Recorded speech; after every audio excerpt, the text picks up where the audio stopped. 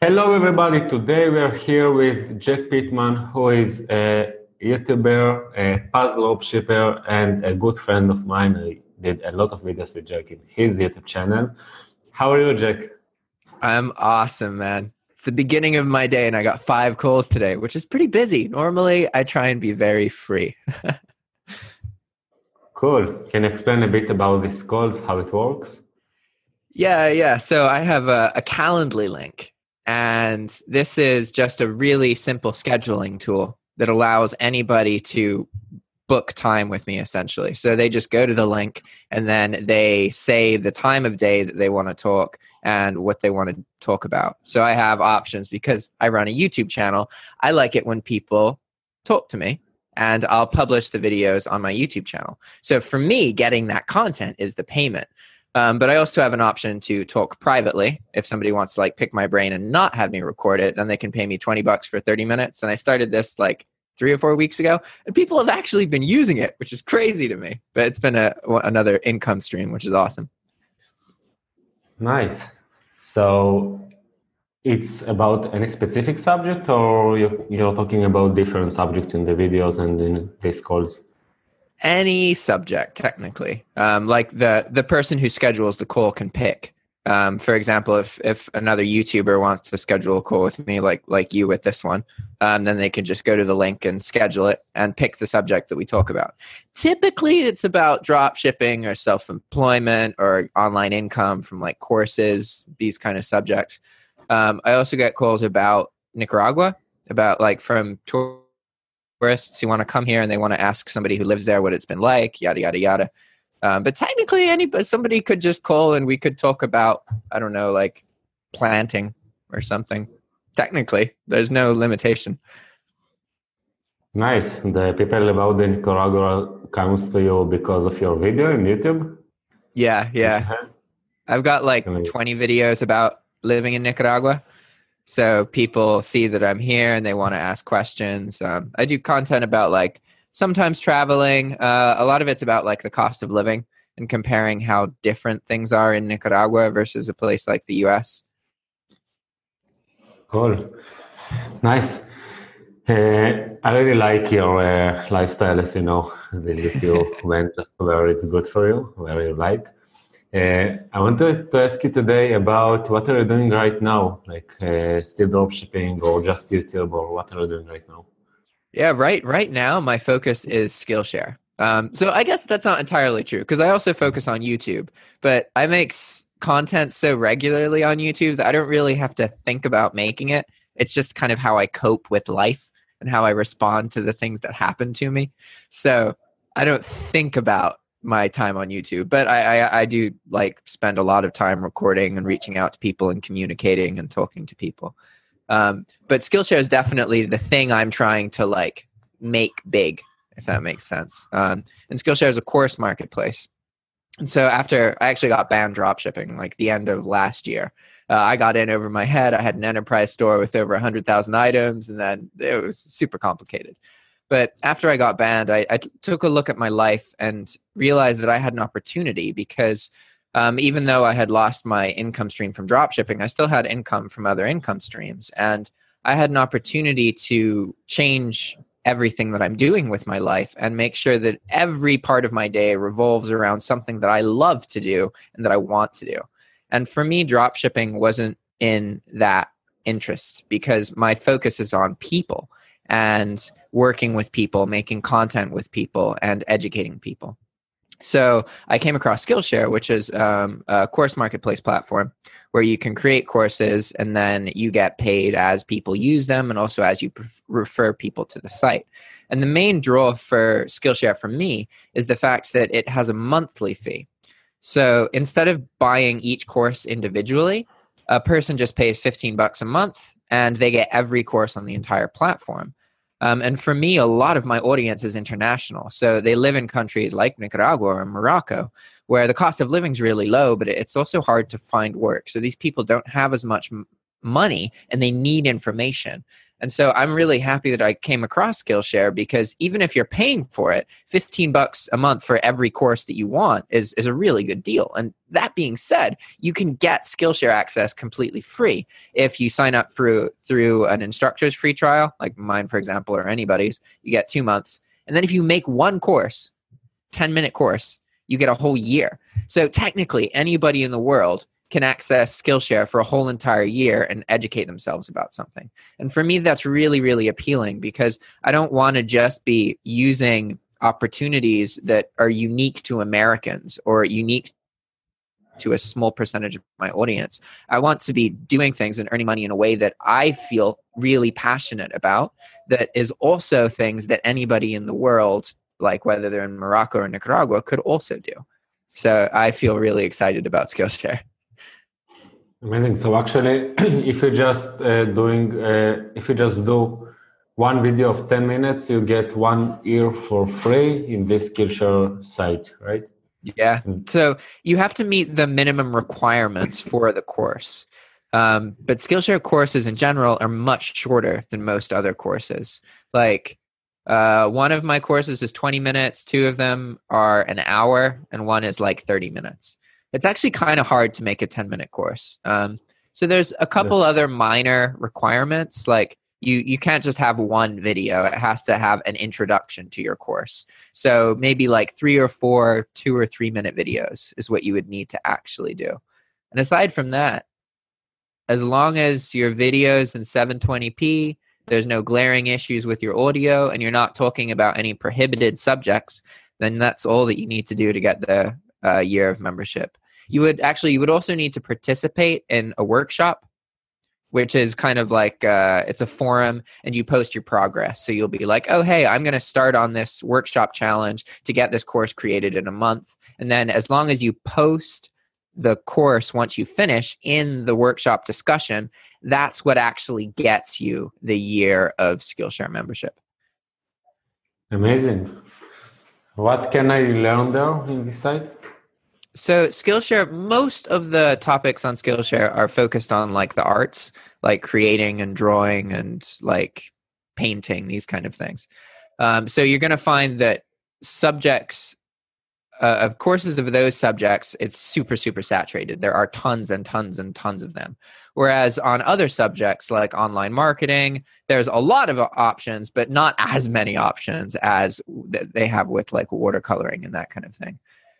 Whereas when it comes to like programming or reselling, there's not very many options available on Skillshare. So there's a couple. But because Skillshare isn't as lucrative for the instructors when it comes to having a course on the platform. Skillshare pays really well for referrals. They'll pay $10 for every free trial user you bring to the platform. And that's really good money for a referral system. However, when it comes to people actually engaging with your courses, they'll pay 5 cents per minute watched. And for a lot of instructors, that's just not, like, they could sell a course on Udemy or on Teachable and sell it for $300 a pop. And in Skillshare, you would need to get 6,000 minutes to get that much money. So for a lot of instructors, especially if they already have an audience and they're established, it's not, Skillshare isn't, they don't want their audience to know that they have courses on Skillshare because it's so much cheaper for the student to get it on Skillshare. And this also means that a lot of the like major courses that are really well known and doing well on Udemy or Teachable or other platforms, it's less likely their instructors are going to go over to Skillshare and make a course there just because it's such a cheap option for the students, which means that the instructors don't earn as much. So in a lot of subjects, there are videos, but there's not a whole lot of competition. On Skillshare, even though it's art focused, you can make any course as long as it's not about drop shipping or multi-level marketing, or like a couple other banned subjects. Like you can't talk about sex or relationships. And I think that's pretty much it. But I can learn there are things like marketing or Instagram, things like this. Or like selling on eBay, these kind of things. Ah, cool. So we can find there interesting things. And how is it if you compare it to YouTube? Because I said that Udemy is more profitable. than the Skillshare if you compare it to YouTube? So YouTube and Skillshare is a really lucrative combination. And that's just because Skillshare doesn't pay well for people engaging in your course, but it does pay you really well to bring people to the Skillshare platform. So in the affiliate world, for what it's worth, just to take a step back, of affiliate marketing, right? When you're being paid to offer services from somebody else or to market somebody's product, right? It's pretty typical that you can get paid, like if you're getting paid $10 for a referral, you're going to get that payment once the referral actually pays something. Like not when they sign up for the free trial, but once they actually sign up for the monthly service, right? To get $10 for a free trial sign up is a really unusual and very, very incentivizing situation. Most of the time with affiliate systems, you don't get paid unless the customer pays $10 just to have the person sign up for a trial. So this is why it pairs so well with YouTube, because if you're running a YouTube channel and you're generating your own traffic, it's a really easy way to monetize that traffic, because it's not like you have to convince somebody to use some random product that they don't care about. It's really easy to be like, hey, you can learn almost anything on this platform. Here's 2 months of free access. You sign up for it, I get $10. It's a super, super awesome situation because it's so beneficial for the person signing up. And it's really easy to convince people to sign up because it's honestly a good situation. And so with YouTube, what I view YouTube as is traffic generation. YouTube is how you establish yourself and you get known and and then you can start directing traffic from your YouTube channel to others. And also people are going to benefit from the traffic on your YouTube channel. Like that's how we met, for example. Like I run a YouTube channel, do videos with you about your product on my channel so you can benefit. And YouTube is super powerful for this reason. Nice. I wanted to ask you a bit about your lifestyle now. Like you travel, and how do you, like, can you share with people what do you do now, like in life? Because you moved from United States out, and how it works now for you? Yeah, absolutely. So when that's the best thing about earning money online is that you can change your location to effectively double or triple your income overnight. Like, I don't know anything else that you can do that with. Like, you can make one little tweak and then boom, you're earning 2 or 3 times as much money. And the reason we can do this is because if we come from a country with a high cost of living, like Israel or the United States, these kind of places, then by being able to earn enough money to get by in that country, you've already way past the point where you can earn enough money to live in a foreign country with a low cost of living, right? So in my case, I was in the United States. In order to really become self-employed in the United States, you need to earn about $2,000 a month. There's some places you could get by with like $1,000 a month, but in general, you need about $2,000 a month in the US to live. And if you're living in certain areas, that's nowhere near enough money. In a lot of places in California, that is not enough to survive. You won't be able to pay your basic bills and have food. So compare that to Nicaragua, where like my local friends, because I live in Nicaragua now, they went to college, got a degree, got a job, and they're earning $7,000 a year. So that's a little bit less actually than $4 per hour. And that's like with college education and everything. So you can live here. You only need like $500. It's a quarter of the amount of money you need in the United States. So what I found was I was in a position where I was still working a day job. I was a barista at Starbucks, and I had gotten the job at Starbucks specifically so that I could become self-employed. Starbucks has a very flexible schedule. One of their things is that they will work with you so that you can accomplish whatever you're trying to accomplish. Most of the time, this is going to school, right? But for me, it was getting my self-employment status, being able to be my own boss and earn money from my computer. That was my goal. And Starbucks was the thing that allowed me to ease into that. But what I found was that I had to work at Starbucks in order to get my bills paid, but the time that I was spending at Starbucks was getting in the way of me actually growing my business. And so I had an opportunity to move to Nicaragua and live there for a month, and I did that. And then I ended up like falling in love with the place and ended up coming back here and lived here for 9 months. And in that 9-month period, I was able to quit my job in the US and become fully self-employed. And I ended up going back to the US for 9 months thinking, oh, now that I'm self-employed and I'm earning money, everything's going to be great. I won't have the same problems I had before. Everything's going to be happy. But I actually found I was really lonely and depressed, and the US is really expensive.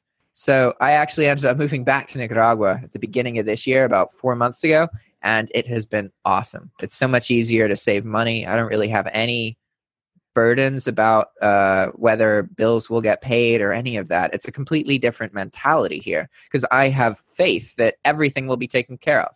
Like my rent here could triple and I would still be okay. So it just gives you so much more flexibility. And typically you would sacrifice friendships, or you would sacrifice whatever connections you have where you currently are to go to another country like this. But I got really lucky, and I ended up meeting a community of really awesome people and establishing a history with them in my past when I was here at first. And so essentially I moved away from Nicaragua and I stayed in touch with all the friends that I made, and I actually got closer to them and ended up moving back in with them. So now I have all the benefits. I have the cheaper cost of living. I have the community, the feelings of family, and everything all here. So it's been amazing, and it's so easy to accomplish things just because there's nothing holding me back, and I can do anything I want. It's really great. That's amazing. So actually say that with $700 in Nicaragua, you can live like a great life without any problems. Yeah. Like so $700 wouldn't give you enough to completely fix most problems, because if you're earning $700 a month, you're earning more than most Nicaraguans who are educated and working. But that doesn't mean that you have enough money that if something really, like if somebody you love dies, you can't necessarily fix the situation, you know?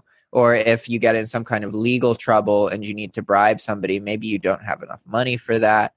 Whereas if you have like $1,000 a month, then you can basically do anything. Because at that point, it's hard to spend that much money unless you're really, really being frivolous. So you start saving up money without even really trying to, just because everything's so cheap. Me, for example, the ways that I spend most money are like buying lots of food to cook for a bunch of people, because I love to cook. And in the States, I had to be careful about that because it's easy to drop like $80, $100 on a meal for like 5 or 6 people. And that's just one event, right? Whereas in Nicaragua, like my splurges at the grocery store cost like $40, $50. And that's as high as it gets. Whereas splurging in the US, I would pay like $200, something like that. And so I don't even really have to fix things because I just splurge and buy food and cook for people. And it ends up being cheaper than it would be elsewhere. So I'm still saving money. Amazing. Is it dangerous to live there? Any problems with the security there?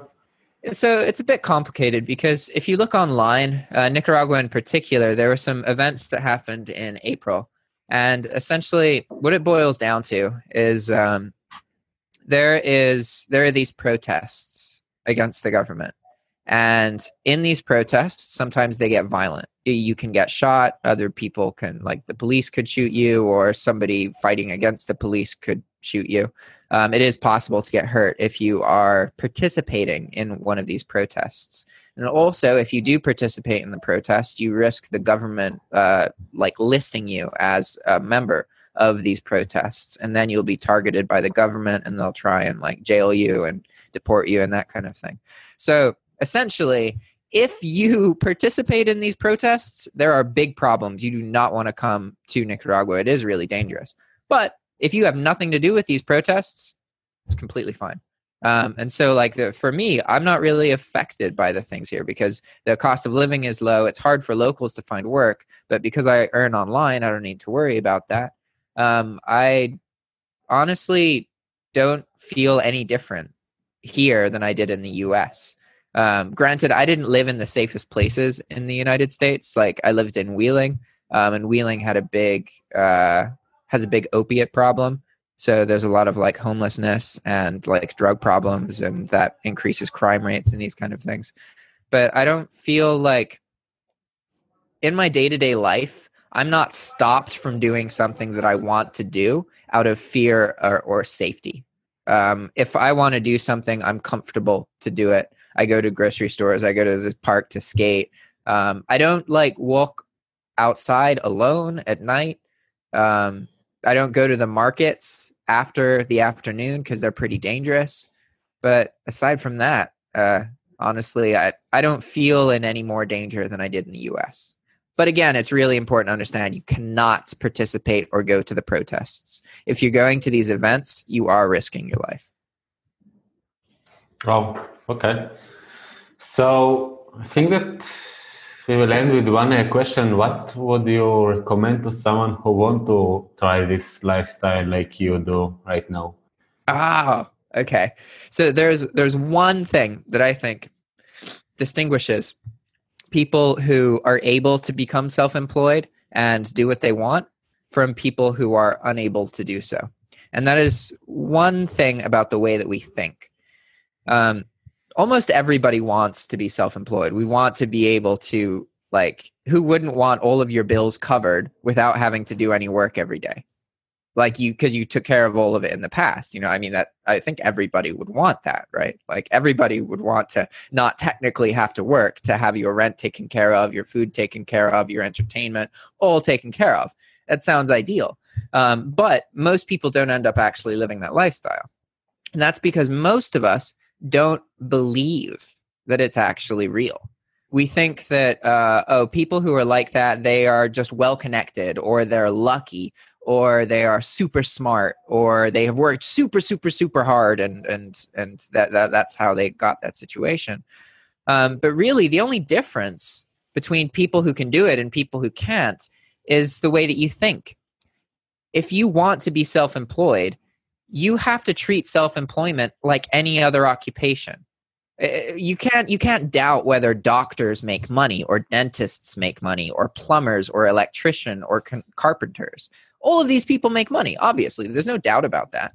Yet, when we talk about self-employment, a lot of people are really skeptical. And they'll be like, I don't know, they're scamming people, or no, there's so many reasons that we can't do it. But really, in order to do it, you just have to really believe that it's possible and want it. And you pursue the information and apply it in your life. And maybe it seems scary and intense now, but 3 or 4 years, you'll have the life you want. Amazing. So actually, it's all about the mindset. I think absolutely. I think this is relevant to anything in business. Like, I think that businessmen without the right mindset, it will not work, because you will always have problems and you will always have hard times. And only if you change the mindset and you understand that this is what should be, so everything will work in both ways, the business and the lifestyle. Yeah, every obstacle isn't a reason to stop. It's a problem to solve. Exactly. Thank you very much, Jack. I was really, really, really happy to do this interview with you. Thank you for coming here. Yeah, this was fun. It's fun to be on the other side. Bye. Ciao.